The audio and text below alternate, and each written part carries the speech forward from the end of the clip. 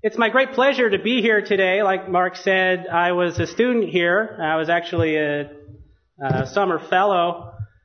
And now to be returning as a lecturer is something that I always wanted to do, and I'm very happy about that. My talk is about the recession of 1797, and specifically I'm going to be arguing that it was created by credit expansion on the part of the First Bank of the United States. So I envision this as a kind of continuation of a Rothbardian research program. So those of you familiar with Austrian economics know Rothbard bequeathed to us two active research agendas, at least two. One being applied anarcho-capitalism, which is near and dear to my heart, but I'm not going to be talking about that today. And the other one is revisionist economic history, which is what I am going to be engaged in. So I have a picture here of Alexander Hamilton. And I was at a talk a couple of years ago where Tom DiLorenzo was presenting his book on Hamilton's Curse. And he described Hamilton as a rat who betrayed the American Revolution. Now, I don't know about you, but I was offended by this because, in my opinion, Professor DiLorenzo was far too kind to Alexander Hamilton. So, the Bank of the United States opened its doors for operation in December of 1791. And the first recession in American history happened in started in December of 1796. And it was a mere 5 years after the creation of de facto central banking in the United States. Now, what interests me about this connection is it hasn't really been explored by any Austrian economists. So in Tom DiLorenzo's book, he argues that Hamilton bequeathed to us a legacy of central banking which has resulted in macroeconomic fluctuations that we're still dealing with today. However, he doesn't specifically relate the first recession in United States history to central bank expansion. So what I see myself doing is kind of pinning the tail on the donkey. In this case, the donkey being the arrogant, overweening Alexander Hamilton and the economic program of the nationalists. So, okay. Many of you don't know anything about the recession of 1797. Many of you probably aren't aware that there was a recession in 1797. So, by way of introduction, I need my notes.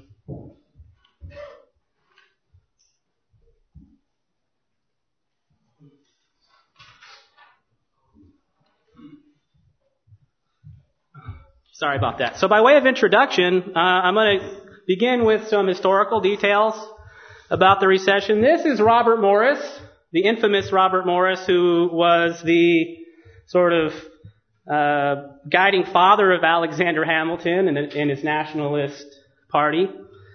And in February of 1798, after a spectacular fall from fortune, Morris, who was the famed financier of the Revolution and was previously one of the wealthiest men in America, was arrested and put in debtor's prison. So he and his partner, John Nicholson, had issued $10 million in paper debt claims. And when this paper pyramid collapsed, he was ruined and the economic loss was felt by his extensive list of creditors, which included pretty much everyone of prominence in America at that time. Morris and Nicholson weren't alone in their fate. They're just the biggest players in a recognized bubble of speculation. This bubble began to burst in late 1796, leaving a flurry of economic failure and distress in its wake. So Jefferson proved prescient when he wrote, quote, "The prison is full of the most reputable merchants, and it is understood that the scene has not yet got to its height," close quote. So that was a letter to Madison. The contemporary Theodore Sedgwick was delighted by the bursting of this bubble. So he said, quote, the bursting of this bubble is a very happy circumstance, though vast numbers and among them many worthy people are involved and ruined by it, close quote. So he's sort of like the Murray Rothbard of his day. I could just imagine Murray. He's like, you got to flush out those malinvestments.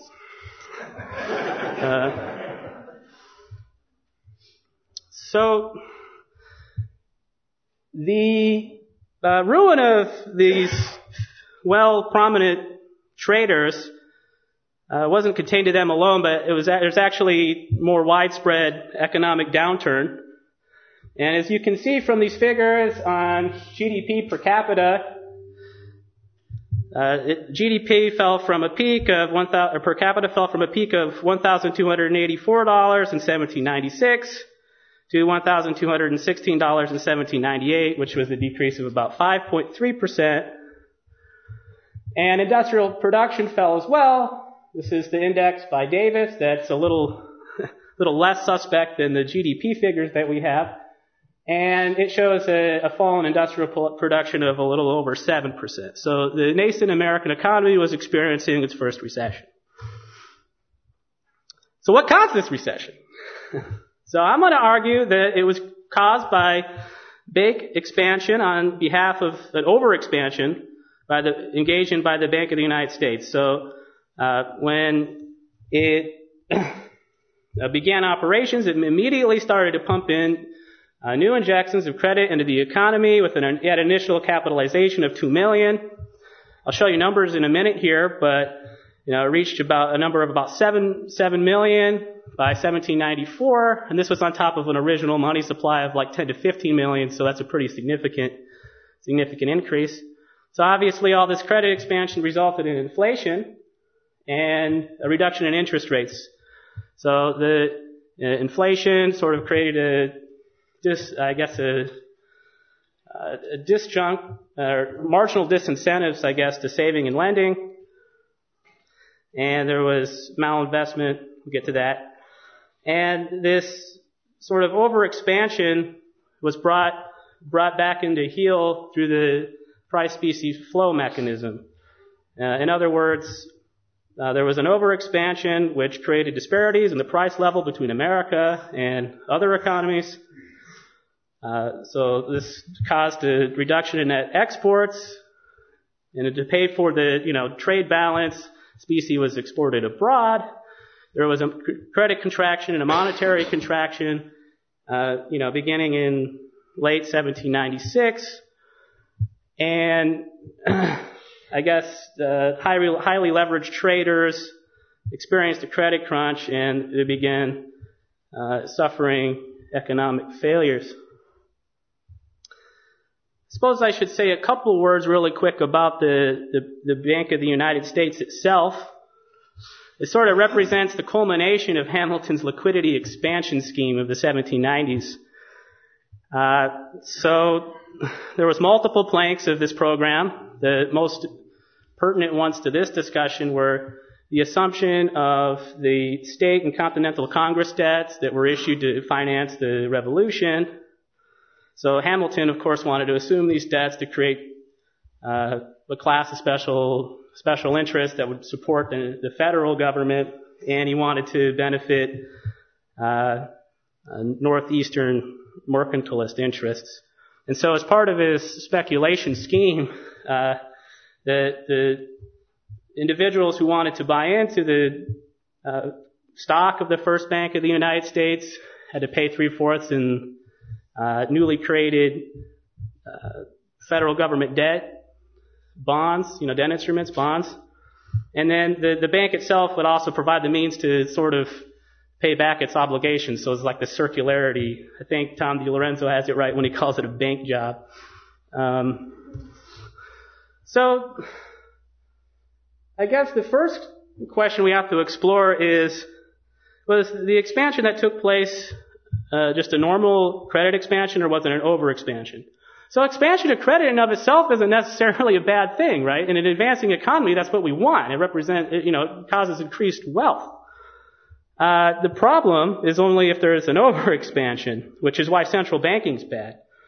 So in the early 1790s, a lot of historians and economists have argued that the American economy was credit constrained. It was liquidity constrained. So in other words, individuals, traders or merchants might have ideas that for business ventures that would potentially be profitable, would probably be profitable, but they're unable to obtain financing because of the lack of scarce specie. And so this expansion by the U.S., far from being a bad thing, was actually just a means in which people could accomplish the gains from trade. intermediated through the financial system of the bank. And so I've labeled that the benign expansion hypothesis. And, there's some truth to the fact that the economy was credit constrained. But in opposition to this benign expansion hypothesis, I want to offer up my alternative malignant expansion hypothesis, in which I claim that the BUS overexpanded, setting into motion a classic trade cycle, the sort that, Ricardo would have talked about.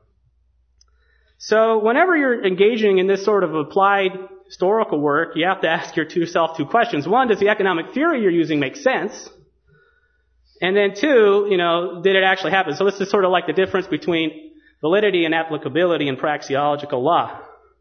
And so on the first subject of the theoretical potential for an overexpansion by the Bank of the United States, first I have to explain what overexpansion means. It means an expansion of credit beyond the amount that people would want to hold at the price of par with specie. So it's just basically surplus.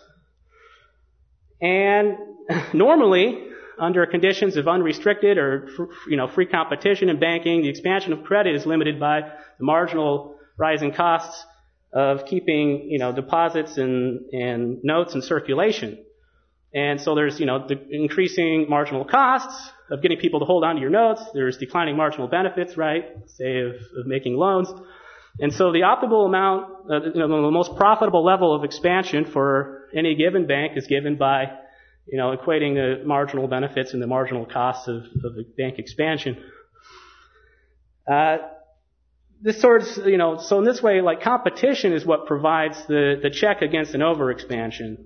So if one bank engages in expansion beyond the profit maximizing level, then it suffers a loss of reserves to other banks in the banking system, or, so either, if I put out a bunch of notes that people don't want, they either present it back to me for direct redemption of specie, or, probably more probably, they deposit it in their bank account at their own bank, and then that bank, takes the claims, gives it back to the first issuing bank, and asks for, it to honor the redemption of its notes. And either way, the bank, overexpanding bank will suffer a loss of reserves and is forced to contract.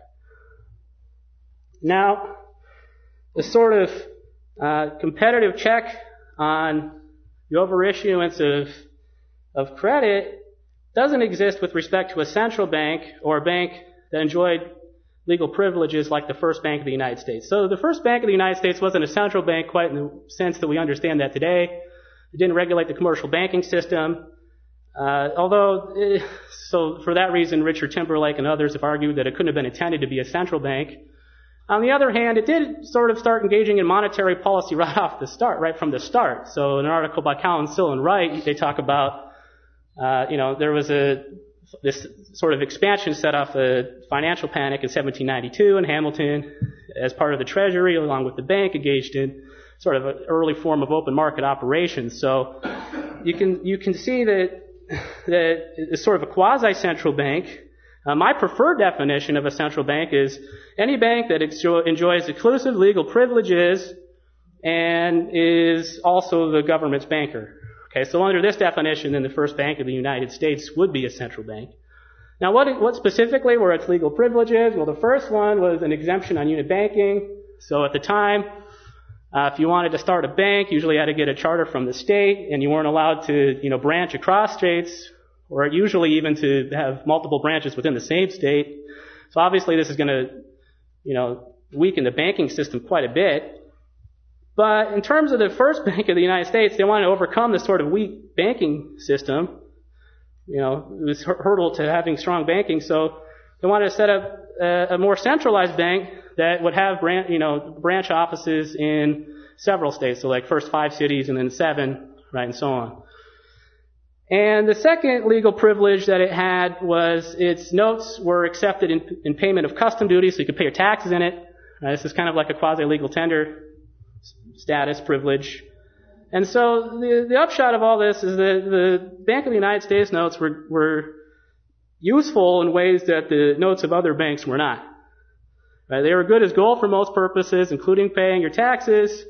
And so what this means is that if the Bank of the United States, the central bank, was to engage in an overexpansion, it wouldn't immediately be disciplined by competition. Right? The other banks, on the contrary, would find it advantageous to hold these notes as reserves. Right? Why? Because it's sort of a cheaper substitute for gold, or it was actually silver at this time, for specie. So, on the theoretical side at least, it seems to me that there could be an overexpansion. So the question is, was there an overexpansion? Well, in order to engage this empirical evidence, I'm going to ask a couple of questions. First, how big was the expansion, like against compared to the existing money supply? But the key, link in my argument is going to hinge on whether or not you think it's big enough to have influenced prices. So, the wholesale level of prices, interest rates, and international trade. Let's see how big it was. So here's some selected items from the balance sheet of the First Bank of the United States. The red note is the banknotes and deposits, and you can see it starts off at zero in 1791, and then shoots up immediately to about 2 or 3 million. There's this sort of minor contraction that takes place, and in 1792, around March of 1792, there was actually the first securities bubble popped in the United States, and so some economists have argued that it was this contraction that caused that. But you can see it's relatively minor, right? It's sort of almost an uninterrupted expansion all the way until 1794. And so you see by 1794 it hits a peak of about 7 million-ish, and then it kind of tapers off, right, for, some of the remaining years. And as you can see, here's a graph of some select monetary components. This is the graph I just showed you, basically, on VU, US banknotes and deposits. And, this is the amount of specie, and then this is the M1, or whatever, the full money supply. And you can see that there's basically going to be an inflation all the way until 1795, and then there's, suddenly the deflation after that. So there's kind of like this wild swing in prices. As, evidence of that, here's the CPI inflation rate over the 1790s. You can see in the early half, inflation was below 5%. And after the BUS goes into business, it shoots up, to double digits, 10%, 14%. And then, suddenly it collapses. So, just to anticipate my argument, the sudden swing's probably not a good thing, right, for economic activity. Same with wholesale prices. They're even more volatile than the, average price level. So you have, a negative 30% wholesale prices falling by 30% in 1791, and then all of a sudden it shoots up to 60% and then shoots back down to negative 30%, right? Well, what's the consequence of... So for the moment, I just want to concentrate on the expansion, and the inflation. So what's going to be the immediate consequence of this inflation? Well, you would assume that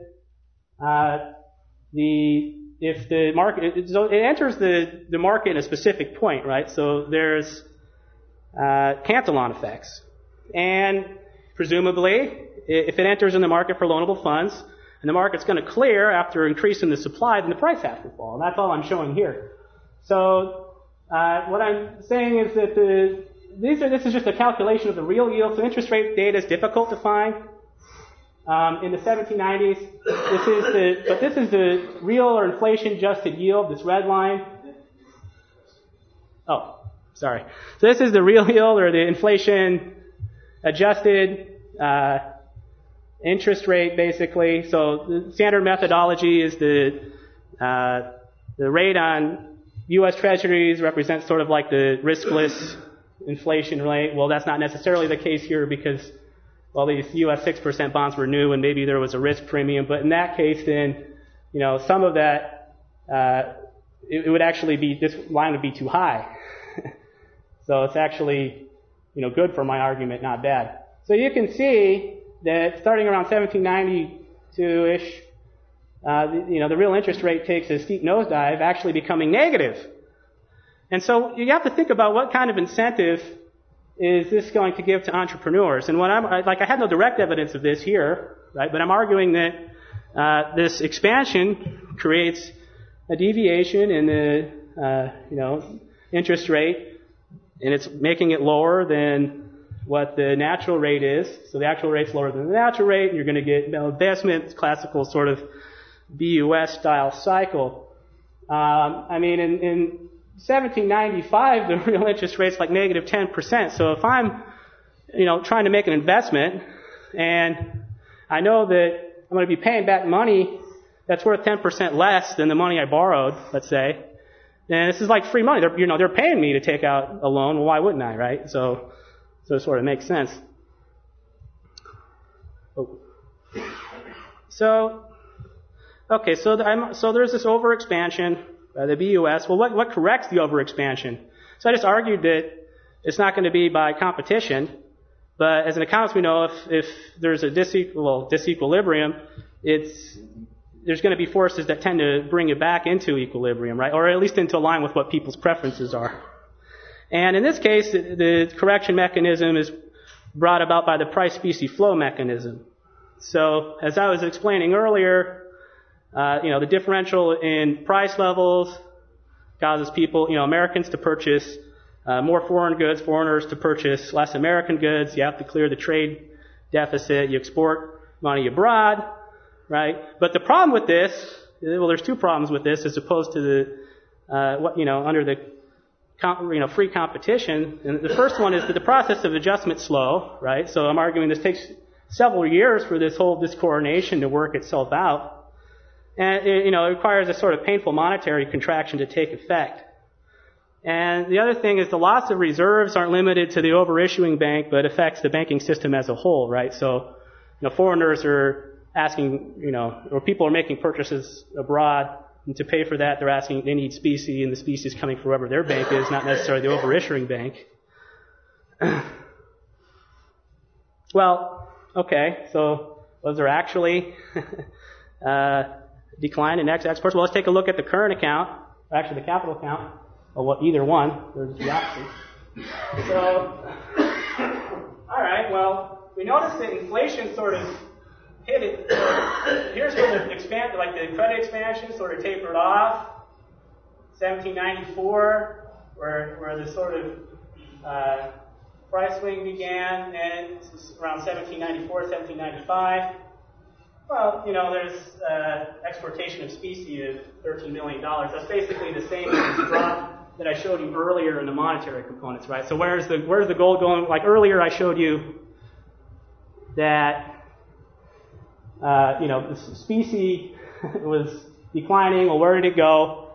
Well, presumably people aren't melting down silver to make candlesticks, right? It's going overseas, and that's just what I'm showing you here. Okay, so why was this a problem? Well, you can see, starting in 1795, there's this correction that I explained before. The prices start falling and the real interest rates shoot up. Oh, I'm sorry. And so the real interest rate starts shooting up. And at the time, what you have is people are mostly borrowing in accordance with the real bills doctrine, right? So there's short-term lending, and so if I'm financing, my enterprise, I'm basically borrowing short and then have to keep rolling it over. Well, what happens to these traders, just look at it. When would you predict the problem's going to set in?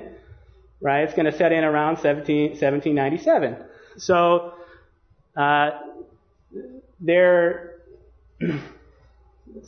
entrepreneurs go and they're trying to refinance basically, and they're suffering from a lack of credit, or at least they can only find credit to continue their enterprises at really high interest rates basically. So they complain about the lack of money's expensive is I think what they call it. So basically what the problem is that this credit crunch is squeezing them out, and they all start failing.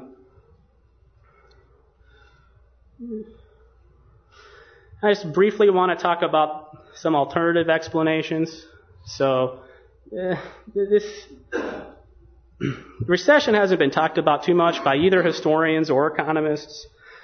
The Nobel Prize winner, Doug North, he basically ignores it, right? So in his book, his early work on economic growth, he's looking at this period, the early from like 1792 to 1860, and he argues that, this was a period of, very strong and sustained economic growth in the United States, and he sort of ignores the temporary deviations. He's sort of aware that there was like this minor contraction that took place, but he just sort of assumes it away and argues that it was just following, events overseas. So here's a quote. It says, quote, "One need look no further than to events in Europe to account for almost every twist and turn in the fortunes of the American economy during these years," close quote.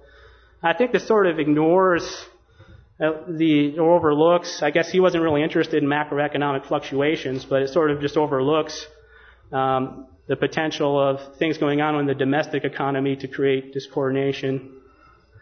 And there's this other guy, Richard Chu, who's a historian who wrote an article very recently, and he argues that the recession was caused when the Bank of England suspended specie payments in February of 1797, and then that combined with French privateering during the Quasi-War and the yellow fever sort of combined to create this perfect storm.